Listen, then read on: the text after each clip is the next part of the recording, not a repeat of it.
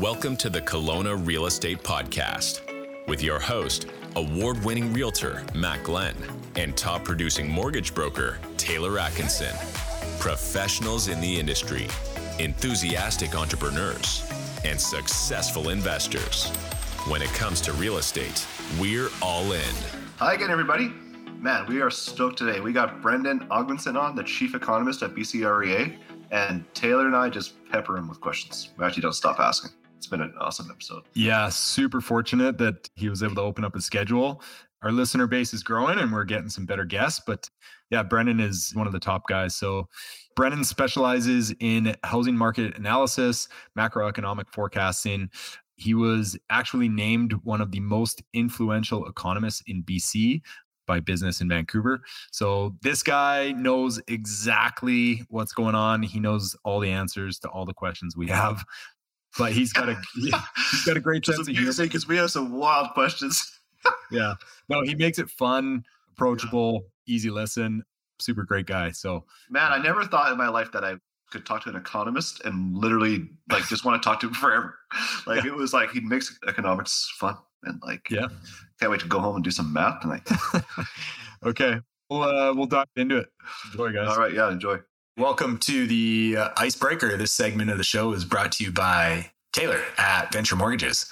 Come venture into the exciting world of mortgages. Hey, Brendon, thank you for joining us today. Very honored to have you. Thank you. Honestly, very honored to have you. Yeah, we feel like our pod has finally made her. Yeah. That's right. Right. Now, the guests you're going to get now that they see my name on that podcast. Oh, 100%. Yes. You want to chase anyone, they're going to be contacting you.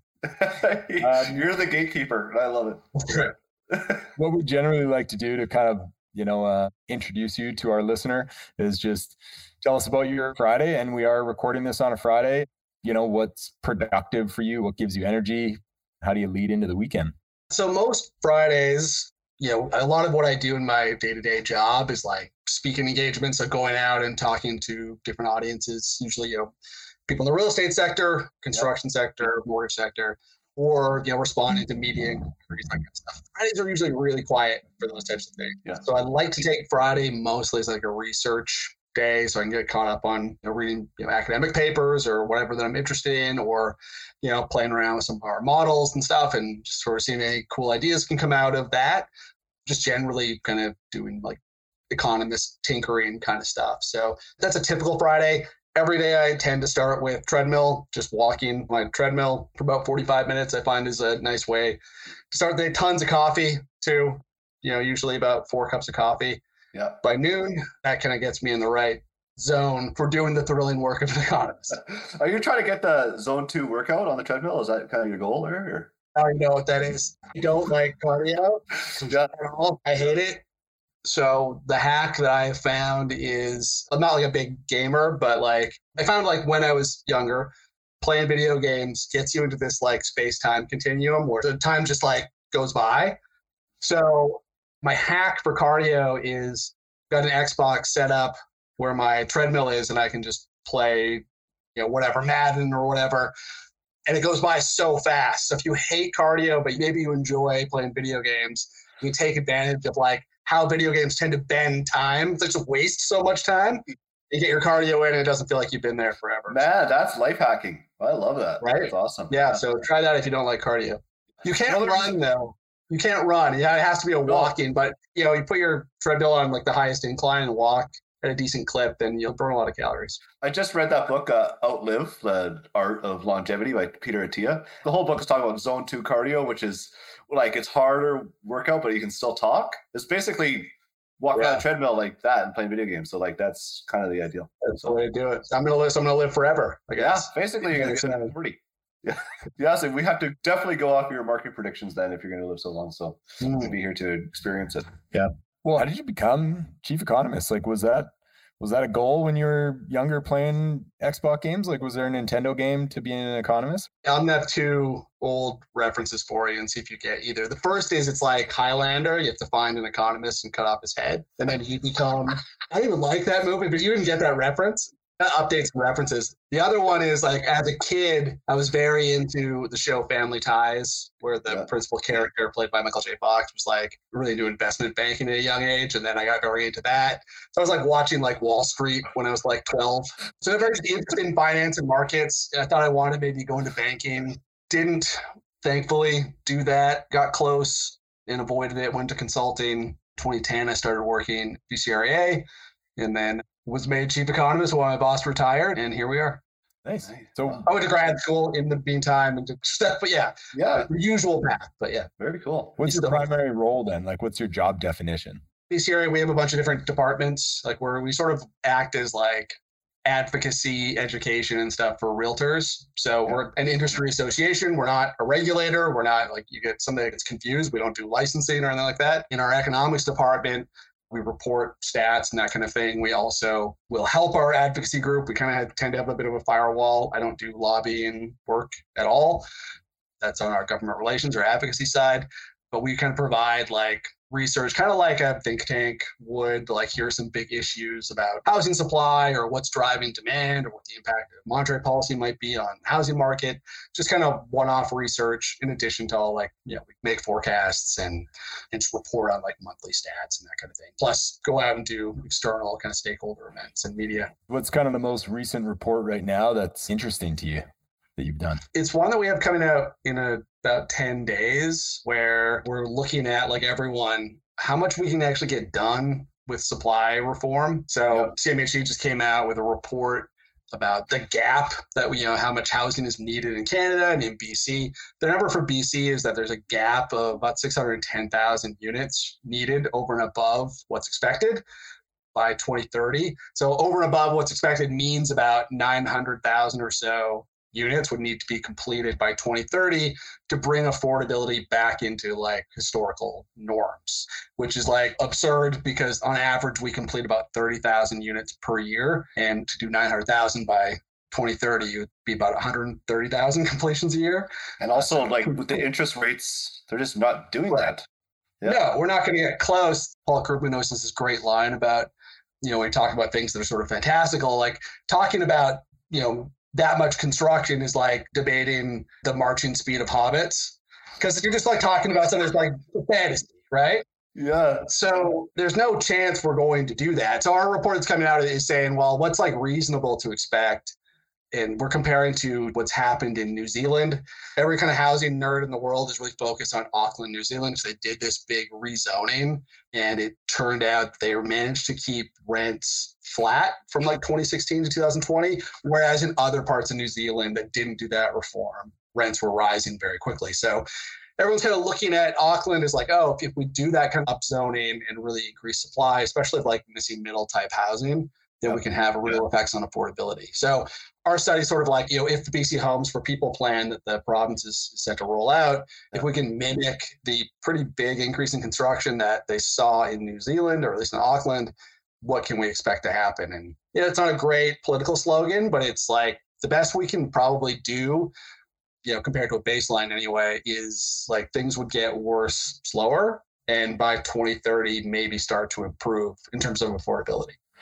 That's quite a long horizon for things to get better. Yeah. Well, if you think about it, like if we're building, if we're set to complete maybe 30,000 units every year of the next couple of years, to ramp that up takes some time. Permits, just permitting on an apartment could take up to 2 years. And then finishing the completion is like another 2 years, because that's really stretched out in the last decade. So just to get something built might be a 4-year process. So if you don't really start till 2026, all that stuff is not hitting the market for a very long time. Yeah. So time is really, really important here. And it's one of the things where the worst ad is sort of matching supply and demand. What about David Eby's, like every lot 4 to 6 units? Like that must help a little, that kind of zoning. Yeah, that's part of the Homes for People plan, which is, I don't think, come up with a better name for it, but that's part of that plan is rezoning. I think in Vancouver's done some things like, maybe you have 6 units on the single family lot, but like a lot of it is not changing the FSR. So how much of the lot you can use, which really limit what you can build and how effective that policy might be. We tend to do things where we start with a really good policy and then sometimes we like kneecap it with all of these extra kind of rules. It would probably be better if we just said, build what makes the most economic sense. So if land's really expensive close to the city, you're probably not going to build a single family home on it. If it's not zoned that way, you're going to put it in an apartment building or something, right? Yeah. That's what makes the most sense, is kind of just getting out of the way. This, I guess, is second best, where we change the zoning rules and hopefully for the better, and hopefully it's enough of an incentive. But the land is still really expensive. So like Victoria did some of this, and the land is so expensive on a single family home. It, like putting in a duplex or even a triplex sometimes doesn't make it economic. What metric are they using for affordability? Like if we need to build 600 units, what classifies as affordability? So in the rest of the country, CMHC used, I think it's a ratio of mortgage payments plus kind of monthly costs to income of like 30% or slightly higher, maybe it's 35, I can't remember. For BC, it's 44%. In our model, it's slightly different because we use a different income measure. But in our model, we're at like right now at, I think it's like the index will be like 60, 65% on its way to 75. And then getting that back down to like sub 40% would take, expanding the housing stock by 20% in a decade, which is not going to happen. So are they just calculating monthly mortgage payments then, essentially, for affordability? Ours is like the Bank of Canada's Housing Affordability Index. So it's, calculating your monthly mortgage payment. So you're taking into effect, where current mortgage rates are, how much income's growing over time, and then home prices. Right. Can we just not lengthen amortizations by another 10 years and that fixes everything? So I've been on committees making recommendations to the federal government about how to change mortgage qualifying, either like by loosening the stress test, or that's the one that always comes up is, if you're going to pass an 8% stress test, I don't really see why you can't allow the homeowner then to manage their cash flow however they want, including stretching their amortization. And it's just like a total non-starter with the federal government. I think in their mind, it just means, although it doesn't make a ton of sense because you're already qualifying at a high stress test rate, but they just don't want anything that adds to household debt in kind of a irresponsible way in their thinking. Right. So we're not going to build anywhere near enough units. So like supply and demand means prices are going up. The market right now seems like it's not falling. The market seems to be holding up pretty well. Like I was just kind of thinking this morning, like, is there a chance that these interest rates that we're at just are indefinitely staying here? Because like the prices aren't going to come down and demand is still there. Like I guess the interest rates are not all dependent on housing, but imagine it's a big part of it. Yeah, so a good place to start in thinking about interest rates long term is with the Bank of Canada and where they think interest rates should be long term. So right now they're at 5% in their own estimations, and these tend to change sometimes, but right now they think what's neutral for the economy, and that means the rate that gets inflation sustainably at 2% and where there's no excess capacity in the economy. The rate that where they think that happens, what they call their neutral rate, is between 2 and 3%. Okay. So we know that that rate's going to come down at some point because they think that the rate that's consistent with their target is between 2 and 3%. That's 200 or 300 basis points lower than they are now. So unless they radically change their estimate of neutral, and that could happen. Some people think maybe it has bumped up a bit. Rates are going to come down significantly. Like, what does that mean then for mortgage rates? So obviously pretty straightforward on the variable side. On the fixed rate side, it's a little bit more interesting. I think even if you get 250 basis points of rate cuts from the Bank of Canada, it might only translate to 110 basis points on 5-year fixed rates because yield curves are inverted. So the 5-year bond yield's not going to fall a lot more, which drives mortgage rates, of course. So I've just been failing to explain this during presentations, even with pictures. I'm going to try and do it in audio form with no charts. But if you think of like the 5-year fixed rate as like, say like you have a recipe for building the 5-year fixed mortgage rate, start with like, what's the neutral rate, real rate, add in inflation, add in the spread of bond yields over the overnight rate, and then add in the premium for a 5-year fixed rate over bond yields, right? If you start with a neutral rate, you can get kind of a neutral 5-year fixed rate. Right now, the spread on a 5-year over the Bank of Canada overnight rate is negative. So it's got to be positive at some point, which neutralizes a lot of the Bank of Canada bringing rates down, but then that spread has to rise. So as a result, maybe the long-term 5-year fixed rate might be like between, say, 4.3 and 5.3. Right. So much higher than we've seen in the past, for sure, slightly lower than we're at now. Yeah, I think everyone would be pretty comfortable with that. Like once we can get there, when we get there. Yeah. Yeah. Like, I'm going to throw out something kind of weird here, but does it really benefit the government to control inflation? And here's my theory on it. Why is essentially to benefit off inflation, you need a massive amount of debt, right? Because obviously inflation's eroding that. So over time, like that debt's going to deplete. So the government holds the largest amount of debt out of obviously anybody, like trillions of dollars worth of debt. So is it not benefiting them during this time to kind of reduce that amount? And then the second part to that is, if we are in such an inflationary market, well, people need raises to keep up with it. Obviously, that's not happening as fast as the actual inflation, but that's pushing everyone into a higher tax bracket, right? And the tax brackets aren't being increased, like in terms of, brackets are indexed over time, though. Only for income taxes, they're indexed. Interestingly, not for property transfer tax. But that's what I mean, right? So if we're getting raises inherently because of inflation, we're going to end up paying more tax because the brackets aren't increasing. Income tax brackets are indexed to inflation, so you don't. Otherwise, everyone would be paying the top marginal rate, if they hadn't been, right? So they changed them like... Oh, yeah. Yeah, they change them over time. They index those brackets. Otherwise, everyone would, if they were set 20 years ago, everyone would be paying a much, much higher rate by now. Okay. I didn't think they were going up at the same rate as inflation. Yeah, I can't remember how often they're sort of re-indexed, but maybe it's every couple of years. I don't know. You have to talk to someone who's looked at it recently. On the first one, government benefiting from inflation. I mean, there have been certainly times where governments have run inflation pretty hot in order to sort of inflate away debt. I don't think that's what we're doing now. We built up all this debt in response to a crisis, and even in Canada, it's really not, I think we're running a deficit of like 2% a year. Is that right? Instead of 2% of GDP. It's not very serious. It's much higher in the US where they did a lot more stimulus. I would say it's not their motivation is not to inflate away their own debt. Households have a ton of debt too. Huge amounts of debt as well. Hard to say they're really benefiting, I think, though, from inflation. Okay. With the mentioned GDP, so what we've been declining in GDP reports for, I think the fifth one just came out. When can we say we're in a recession? Are we in a recession? Here's the thing. So we've had positive GDP growth up until second quarter of this year, very slight contraction. We've had some monthly declines, but we measure the sort of rule for a recession is 2 quarters of negative GDP growth. It's not necessarily how we define a recession. We've had times where we've had 2 quarters of negative GDP growth, but no decline in employment or an increased unemployment rate.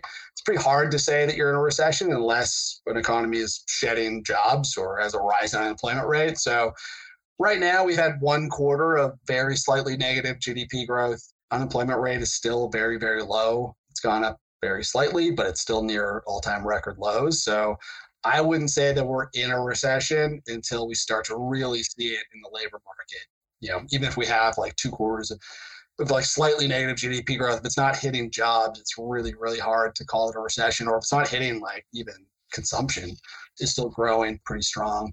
Hard to call someone a recession in that case. When we look at things like private domestic demand, which is just household consumption plus business investment, it's weak, but it's not negative. A lot of what we're seeing dragging GDP lower is on the inventory side. So if inventories are really accumulating, is that because sales are really slowing down, or is it because businesses are ramping up production to expectation of higher demand? It's really kind of hard to tell what the signal is from inventory. So they're really volatile. Until we see the real core of the economy, like consumption and business investment really falling, it's kind of hard to say that we're experiencing a recession. Yeah. Okay. We're kind of getting that soft landing, maybe? Maybe. We're certainly in a better place than anyone expected at the start of the year. So I'm on the Ministry of Finance's BC. They have this forecast council where all of the chief economists from the banks and some other think tanks and stuff around Canada meet, and we all give our forecast to the Minister of Finance and kind of talk about what we expect for the rest of the year. And meets every December. Everyone was really expecting growth to really slow down by now. Certainly kind of second quarter was the general thought. We'd actually have some thought that the BC economy would actually contract this year, and instead we're tracking at about 1.5% growth so far this year. So it's slow, but it's much stronger than anyone expected, especially, again, the labor market hasn't really felt any kind of a slowdown at all. In terms of rates then, do you feel that Is the Bank of Canada just fixated on the inflation report, or are they also taking into account GDP and everything like that? They're legally mandated. Their whole mandate for the Bank of Canada is to keep inflation at 2% over a medium-term horizon, which generally means like 2 years. So that's their sole reason to exist, essentially, is to keep. Now, part of getting inflation 2%, though, is, you have sort of indicators like GDP and like jobs. Like the Fed in the US has a dual mandate. So they're supposed to keep unemployment stable and low and inflation at a target. Bank of Canada only has an inflation target. But of course, there's this idea that if you are at your inflation target, you're sort of also, the economy is kind of operating at its capacity. So there's no excess demand or excess supply. It's sort of this divine coincidence where inflation target percent also is the best thing for stability in the economy. Inflation's it's kind of interesting, right? Has the inflation rate been around 8% when it was peaked? Peaked at 8% last year, and is that April? It's funny to think about it because it goes up 8% and it's not like it comes down after that. So if we're just bringing down the inflation rate, we're just trying to make things less expensive, just stop going up so fast, right? So once we get back to 2%, I feel not really an incentive for the interest rates to come down until we're at that 2% for quite a while. So all the wages can catch back up to where prices are. Right? Am I looking at that right? Or what do you think? Yeah, so I think there's sometimes a misunderstanding about what inflation measures. It measures the growth in prices, not the price level. So when prices go up, as inflation decelerates, the growth rate is coming down, but prices aren't. There are some prices that do fall, like gas prices fall all the time, food prices fall all the time. That's why they get excluded sometimes from core inflation because they're really volatile. They go up and down. Yeah. But most prices are really sticky and don't come down, which is why the Bank of Canada really focuses on the stickier part of the core prices. We see a report where inflation's at 2% or even 1.8%. Oh, sure. We're already up 8%. So now that's really What's interesting is even with the really high inflation we've seen over the past 2 years, if you just sort of drew a trend line of 2% inflation since banks started implementing its inflation target in the mid-90s, because they were actually below 2% for a really long time, they actually had trouble hitting 2% for years. Oh, if you kind of look at price levels, we're just kind of catching up and just slightly surpassing what would be a 2% trend, even with this most recent kind of higher inflation. So generally have been really good at targeting 2% inflation. On timing, I have a really hard time seeing the Bank of Canada unfurling a mission accomplished banner, and lowering rates until we have inflation at 2% for a sustained period of time. Unfortunately, that means probably 2025, which means rate relief gets kind of pushed out. Unless, could get really good news or, bad news on the economy. But generally, we're somewhat stuck for the next year, especially since when you look at those core measures of inflation, they have been just stuck or between 3% and 4% for a while. Yeah. Unfortunately, that's higher than the bank's target. And again, they're legally mandated to get it back to target. So crystal ball question, what do you think the next announcement in October, where are we going to go? I think no change. I think there's a risk that even the last 2 rate hikes were too much. I think one thing that's really keeping the economy afloat is there's just a massive buildup in savings that happened during the pandemic. For some households, not even close to all, but there were many households during the pandemic, higher wage employment actually grew 10 or 15% during the pandemic. It was a lot of frontline and service sector jobs that were lost. But if you had a decent job that you could do from home, the pandemic and job losses didn't really affect those jobs. So a lot of people with higher incomes, the pandemic acted kind of as a forced savings program. So at the same time as you're maybe earning the same amount of income as you were before, but you couldn't spend any money. All that went into savings. So by some estimates, the excess savings during the pandemic were 250 to 350 billion, somewhere in that range. And when you look at savings rates the last few quarters, it hasn't really been drawn down. If you do the similar analysis for the United States, most of their excess savings has already been spent. It's been spent down over the past year. In Canada, we have a really weird savings rate. We were saving way below normal for many years before the pandemic. So depending on what you think the trend for household savings should be, we probably haven't even started to spend down all that savings. Obviously some of it went into the housing market, wherever. But there's still a huge shock absorber there. once that starts getting spent down, and maybe it gets spent down quickly if we have some adverse economic shock, unemployment rate goes up, people are struggling to make their payments, have to really dip in those savings. It can get absorbed quickly, and then we have these really high interest rates at the same time. So I think I'd be wary of tightening more. I think that the direction on inflation is sort of strong enough that they probably don't need to do more and can wait. And when we look at them, like GDP seems to be slowing. The most recent jobs report, we 40,000 jobs created in Canada is close to what we need just to keep the unemployment rate stable. So it's like replacement of labor force growth. She's like, okay, wage growth is still pretty high though. So there's a lot of mixed signals, but I don't think there's enough there to prompt them to continue tightening. Why do they make 8 announcements a year? Like, should they have more? Should they have less? Like, if we give them more, is it going to be more volatile? Or because there's such a lead lag to it? But yeah. You know what? I've never looked into why it's 8. I really have no idea. I have no idea why they do it 8 times. Do you think that's too much or too little? Like, it seems like I've never heard anyone complain like that's too many meetings. Yeah, I'm not complaining. I'm just curious. I think in times like these, maybe they could use. I'm going to Google that as soon as I get off this. I don't know. It's a really interesting, it's curious. Like, why is it 8?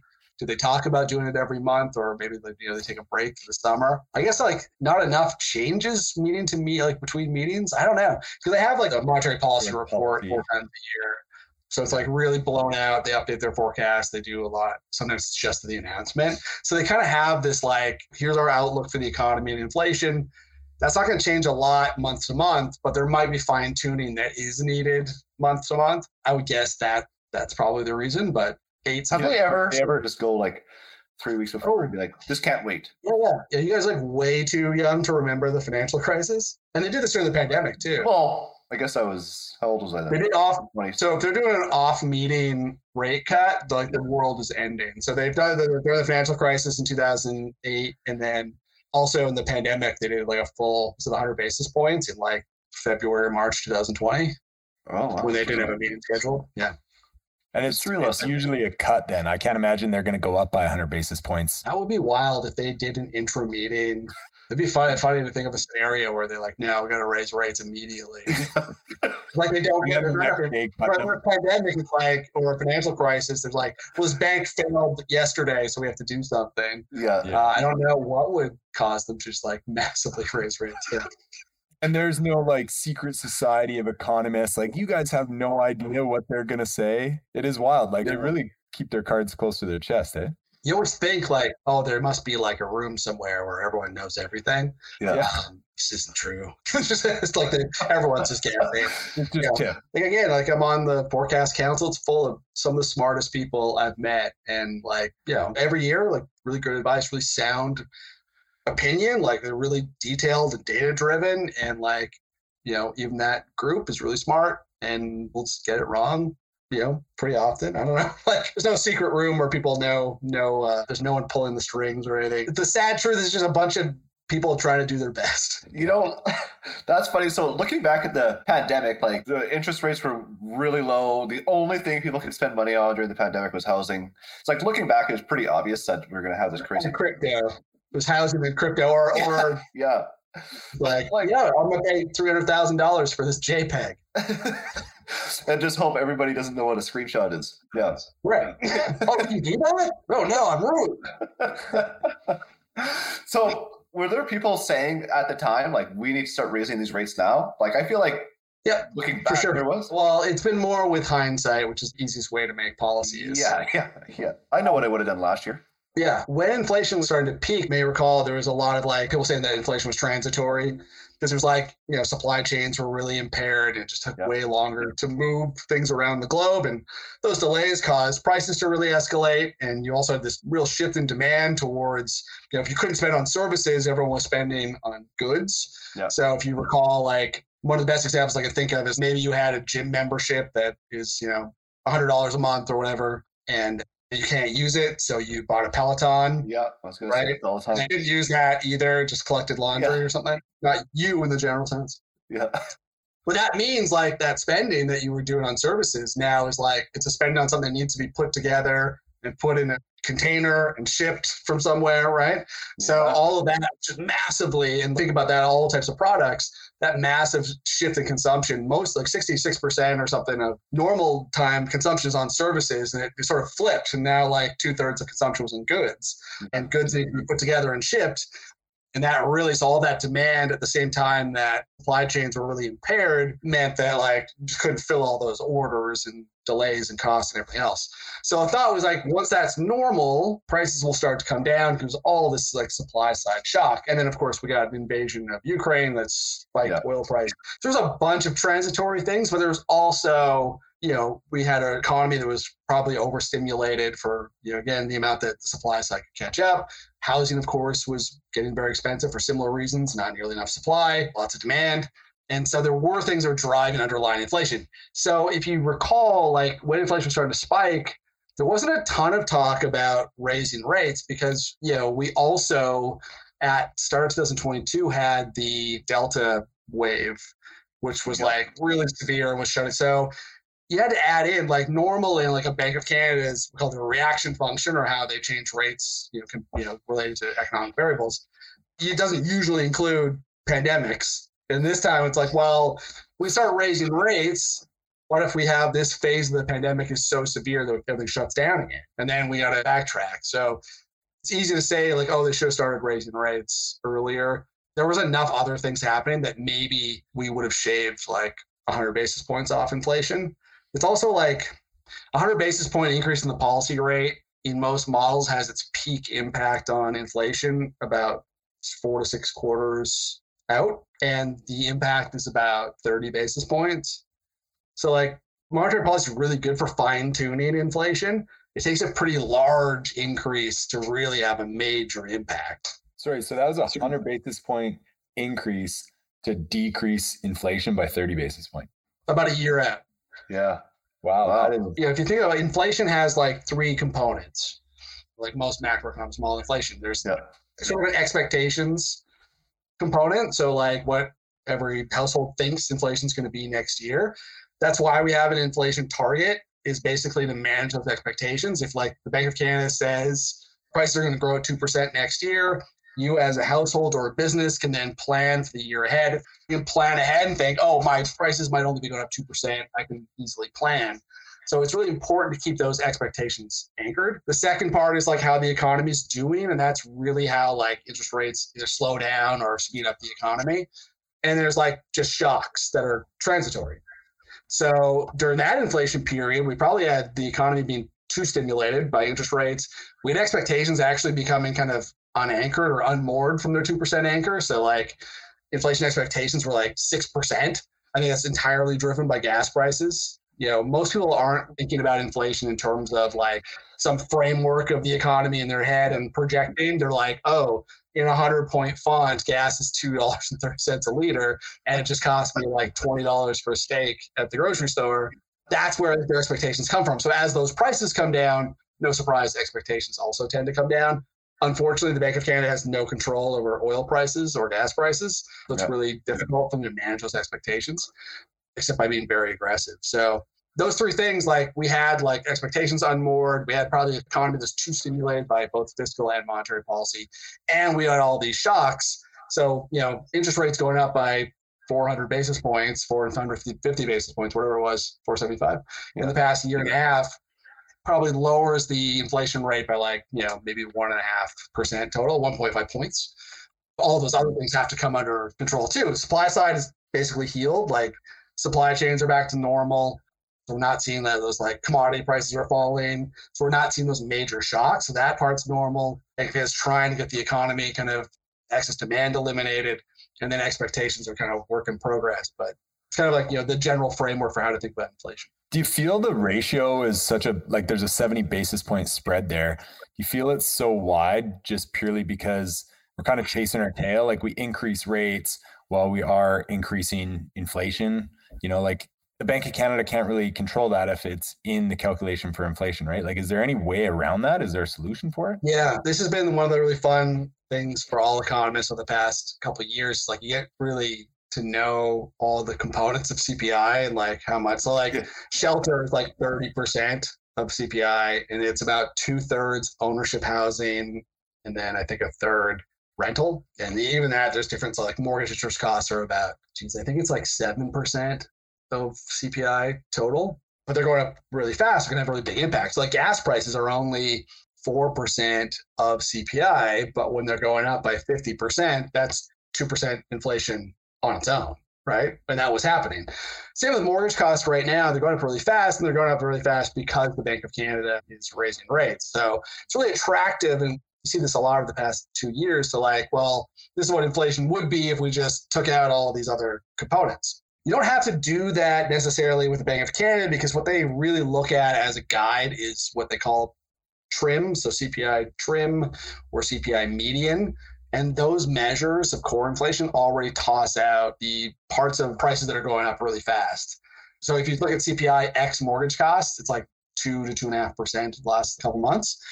But the calculation right now for median and TRIM, because the TRIM I think throws out the top 20 and bottom 20% of price increases. So if something's going up all really fast or down really fast, they just exclude it. And median is just like right in the middle of price growth. So those measures are already tossing out volatile things, and mortgage costs right now are one of the most volatile, or going up the fastest. So if you look at median and TRIM, they're at like 3.5%, and they already exclude that. So it's an interesting thing. Obviously, like, yes, they're driving inflation with their own rate hikes, but they know that, and they have measures that kind of look at, ways to exclude, really volatile prices. Right. Okay. Well, that's good to know. Yeah, that is good to know. So, like, what are your thoughts on the Kelowna real estate market over the rest of this year and I guess early next year? Yeah, I'm always surprised in the Okanagan, at least the past like 5 years. Like, I'm not surprised because it's gorgeous, but it has gotten expensive really fast. So, obviously, a lot of that, I think it was Kelowna was the fastest growing city in Canada between 2016 and 2021, so the last census period. Yeah. No surprise that prices have gone up a lot all across the Okanagan, but especially in Kelowna. I go there a few times a year for presentations and stuff. It's kind of like stuck in between, like, it's a really fast growing city, but it's also traditionally a recreational market. And it's kind of stuck, like, do we build a whole bunch of apartments downtown? Or like for the longest time, I would drive in and the tallest building would be like the Coast Hotel. There's not a lot of like really tall buildings. There's been more built, in the last few years, but like it's young too. So that's the other thing. When you look at like the demographics, you think of the Okanagan as kind of gray, but a lot of the cities have demographic that's kind of bimodal, where there's a lot of people in their 30s and then a lot of people in their 60s, which for housing is about the worst thing that you can possibly have. Well, because like most 30-year-olds don't have anything to sell, and most 60-year-olds, especially have moved to Kelowna, aren't selling. Like a lot of people, seniors, especially retirees, move to the Okanagan to stay there forever for the rest of their lives. So you get no turnover in housing stock, right? So if you have you've got all these 30-year-olds that really need homes, all this demand, they don't have anything to sell, and you have a bunch of 60-year-olds who own homes and they're not selling, so you just get stuck with in this really bad equilibrium of lots of demand and no supply of listings. So I think that's the biggest problem across the Okanagan right now, is that squeeze from demographics, sort of this way on prices. And as a result, obviously Kelowna's going to continue to grow. And if it can't expand its housing supply, because it's not going to get there through listings because of those demographics, if it can't build a lot more and probably build up, it's going to be really tough to keep affordability contained, which is what you're already seeing. A lot of people have, been priced out of Kelowna, so they're going to Penticton, or they're going even further into the Kamloops or Kootenays, those sort of markets for retirees or for rec property. So it's tough. Kelowna has a ton going for it. That's why it's growing so fast. It's going to have some really serious affordability issues. Yeah, it already does. Yeah. Yeah. In terms of put on your pessimistic hat as an economist, worst case scenario, could the market collapse any point? What would cause the market just to take a massive downturn? The worst case scenario we thought of at the start of this year was a situation where we're in a recession, and maybe it's even worse than we thought. So the unemployment rate will be rising very quickly. And at the same time that households are, getting renewed on their mortgages, or their variable rate was going up really fast. So we got one part of that, variable rates went up really fast. And people that are renewing right now, especially if they got a rate 5 years ago, are renewing to a very high rate. But the labor market hasn't really softened at all. So under that scenario, we thought we'd have a flood of listings activity. And if prices were falling, you might get defaults too. So you get this like really fire sale inventory. That's what we saw in the financial crisis, where active listings in BC in 2007 to mid to late 2008 went from 25,000 to 55,000, I want to say. So a huge spike in inventory. And a lot of that was like people trying to get out of homes very quickly. And then a lot of that too is in that climate where we had a massive housing bubble in the United States. So anything with real estate was already going to have like that stigma tied to it. And people were just like, trying to get out. But that's the scenario where I could see a real problem. Sort of issue that puts a floor under prices, especially, is just there's so much demand for two reasons. One is demographics. In the next, I think 5 to 10 years, BC will have more people in their 30s than at any time in the past 50 years. So all of those millennials, you two included, I'm guessing, are in their household forming years. So like that generation now is not, living in their parents' basements generally. No shade if you are. But like out wanting to like buy a home or rent something, right? So we have all this housing demand and it's not going anywhere. So that's one. Like the demographics were already really unfavorable, like in the Kelowna example, where you have a lot of 30-year-olds and 60-year-olds. And then on top of that, we have pretty massive population growth because we changed our targets for permanent residents to 500,000 people a year. So which is necessary. Maybe I'd be quibble with the amount, but we certainly need a lot of immigration because our labor force growth is very slow, or would be very slow without it. But it adds instantly to housing demand because when people come here, they need a place to stay. We have a massive supply problem. So those two things in combination just mean there's sort of this like relentless bid for housing, and that really puts a floor under prices because demand is so high.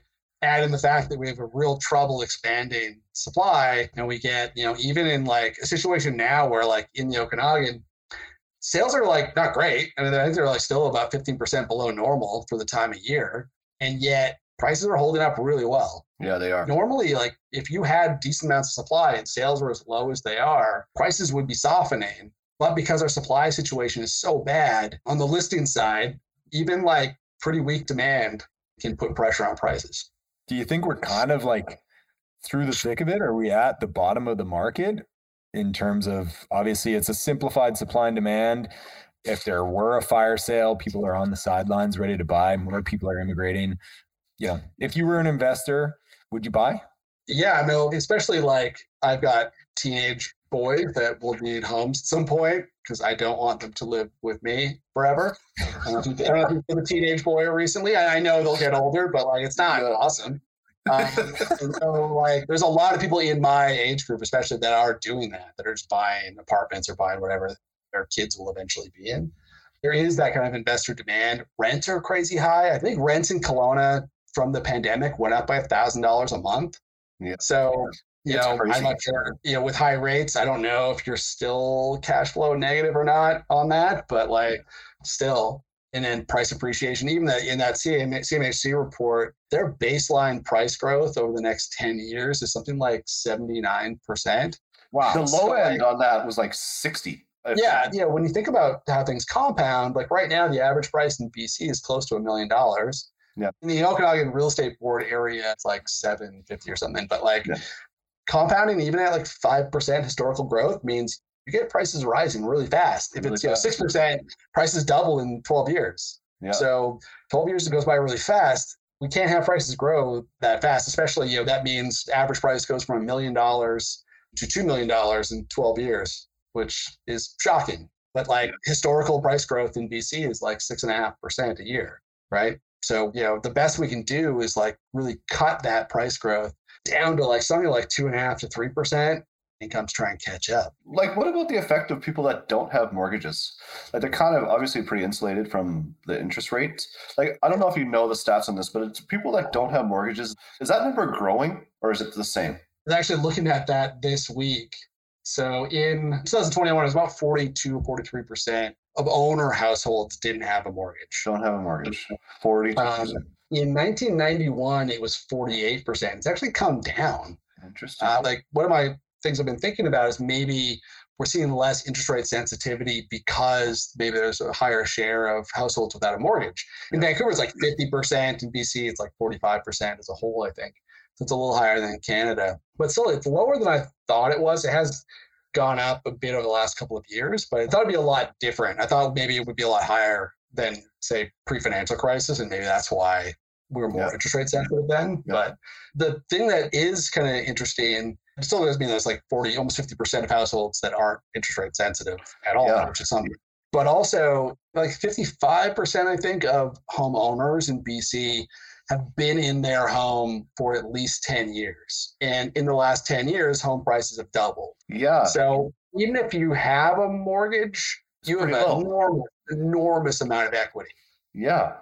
Right. So you have this huge shock absorber. Like you're just not that vulnerable. Like, so if home prices fall 10%, okay, well, they've gone up by 100% over the past. That money, it just was told by the news that it went up that much a couple of years ago. So now it's down. Like, really, who cares? For most people. Right. And if you have a small mortgage, like, and there's a lot of those households, they're not like getting up in the morning and watching the Bank of Canada's announcement at 7 a.m. to like, oh, I hope my payments don't go up. Like, it's not a factor. No, I know. And like, hear a lot of reports about like how much money you'd have to buy an average home. But it's just so misleading because it's like first time home buyer is not buying an average price house. Like you buy an entry level house, right? So like you put a minimum down payment on a $1.5 million house in Vancouver, or like $1 million in Kelowna. You don't start there. You just get in the market. It goes up 6.5% a year. You build up the equity and then you move. And then when you think about how the interest rates affect the economy at whole, like when our jobs are still good and we have these high interest rates, it's only affecting the people that just bought at entry level mortgages, like in the last couple of years. Yeah. So it's really tough for young people, especially if they don't have, more and more, obviously, people are clearing the hurdle of the down payment, which is pretty onerous, especially in the big market, by intergenerational transfer from parents or grandparents. Like if you're lucky enough that your parents or grandparents like you enough to give you $100,000, that's a real benefit to getting in the market. And then, even then, if you're young and you qualify at 8%, like it's still hard. But it does also mean there's a lot of people. If you've owned a home for the past 10 years, your like lateral move isn't as big of a hurdle. You've got a huge amount of equity that you've either built up through your payments or that you've earned as home prices go up. So your move to the next property isn't that big of a deal. Like, there's a lot of demand for like lateral moves or moving up. Kind of goes back to pet theory that try to isolate the exact years, whereas like only good year to be born was like somewhere between like 1955 and 1965. It applies more in like the United States. It was like in the US especially, like it was like to avoid fighting any wars. Homes were pretty affordable. College was really affordable. You got to enjoy 25-year secular downturn in interest rates so that asset prices exploded. And then right as you retire, interest rates go back up so that you can have risk-free income and a massive accumulation of assets. So there's some like perfect year to be born. That's like the only good year. And also if you're like into like music and movies, like if you were like around in your early 30s, maybe in university in the 90s, where like I, as a Gen Xer, think that movies and music peaked, that would be a perfect, absolute perfect time. Obviously, tons of other problems, like the world sucked for a lot of people over those decades. Yeah. The theory needs refining for sure. But if you were like a certain person, then there was like a perfect time to be born for sure. That's funny. To go back a second there, like you guys were both talking about first time home buyer, getting in the market and getting the down payment, which is, a huge task. Why in BC and Ontario have property transfer tax? Like, because that person's saving up, they're trying to get that down payment. And like in our markets, that's a huge down payment. And then you get hit with this massive property transfer tax. Like, where's that money going? Why is BC different than next door? Like, that's a fantastic question that we've brought up with the government for the past, decades. So it started as a wealth tax in 1986 or 1987. The Social Credit Party brought it in, no longer exists. It was kind of a right-wing party that brought in a wealth tax that was only supposed to apply to 5% of real estate transactions. They never indexed the thresholds. So the original, it was a 2% threshold after $200,000. They never indexed it. So now every transaction gets hit with the highest part of the property transfer tax. We've made the argument many, many times with fully costed analysis about how much loss in government revenue would take to just raise that threshold index to inflation. And governments just like revenue. So once they have it, they don't give it back, even though at this point it's like $2 to $3 billion a year. But what they're doing with it, it's certainly not using it to fix affordability in any way. I imagine it's just become general revenue, and it goes towards like things that are really useful, healthcare, education, all those kinds of things. But it does have an impact. And we did an analysis when I first started, I think in 2010, 2011, about like the impact on the economy, on like spending, because for that time, each household was not be able to spend $6,000 because they had to pay a PTT. Like, what could they have done with that instead? And how could that have affected the economy? Never convinced anybody that we should get rid of the PTT or even make it less onerous. In fact, they've actually just made it worse by not indexing it and then adding other levels to it. Past like, was it $1 million or whatever it is? There's like 3 tiers now. Yeah. Plus the foreign buyers tax. Past 2 million and then past 3 million. Yeah, sure. Yeah. We got to be conscious of your time, obviously, here. Yeah, we'll wrap it up with some questions, but we'd love to have you back on. But yeah, we'll dive into these if you got a couple more minutes. Do it. Time for everyone's favorite part of the show, the Ice Maker section. Brought to you by myself, Matt Glenn. If you could purchase a property in the Okanagan in the next year, what would it be? You ever watch like an action movie where they go to find someone who like, you're the best in the business, we need you back, and it's like always some isolated cabin because he doesn't want to be around. He's done killing, he doesn't want to be around people. That's what I would like. So in the Okanagan, like on a lake with nobody around. But I also am not like a self-sufficient person, and I don't like wildlife. So I don't know. Uber Eats has to make it there. Yeah, we have to make it there, and I don't want to see it there anywhere near me. So if that exists, that's what I would buy. I love it. That's perfect. What's the best thing you've ever spent money on? You can see behind me, I only buy books. Yeah. Mostly. Yeah. Books and food. So I don't know. Sandwich? I don't know. A steak and then a book. Pretty boring. Like we went to Hawaii in the summer. That's always fun. That's expensive, but it's fantastic. But yeah. Whereabouts in Hawaii did you go? Fun story. We were supposed to go to Maui 4 days after the fires. So we had to scramble because like, obviously the government there was saying, don't come here. And if you are here, then leave. So we were able to change our plans and go to Oahu, the North Shore, a few times. It's fantastic. So it was so horrible what happened in Maui. Even then, it was still tough to like, you don't have like too good of a time because everyone's pretty bummed out, obviously. But yeah, it was very relaxing. I think they want people to go there next year, right? Is that right? Yeah, have to. I think in Maui, I think tourism's like 70% of their economy or something. Yeah. To make a trip there. It's beautiful. Go spend about as much money as you can there. They need it. Definitely. Yeah. What's the best book or quote? I mean, considering all the books behind you, excited for this. Yeah.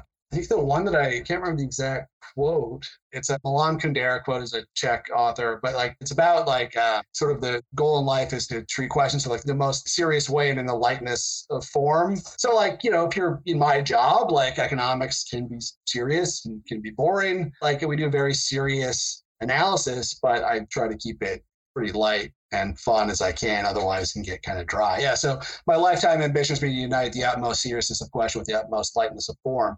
It's a perfect way to treat, obviously I don't take myself or much too seriously, but I do take, our work seriously. That's awesome. Honestly, you're a good messenger for this because I could talk to you about economics all day long.